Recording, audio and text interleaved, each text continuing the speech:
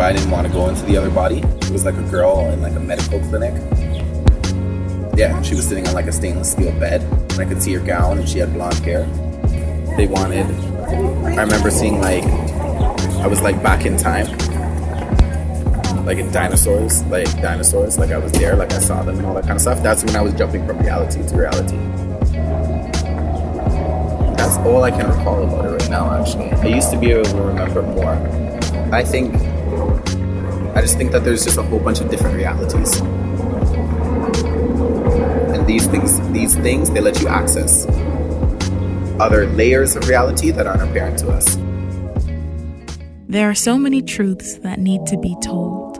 Comment, share, Ori Voices.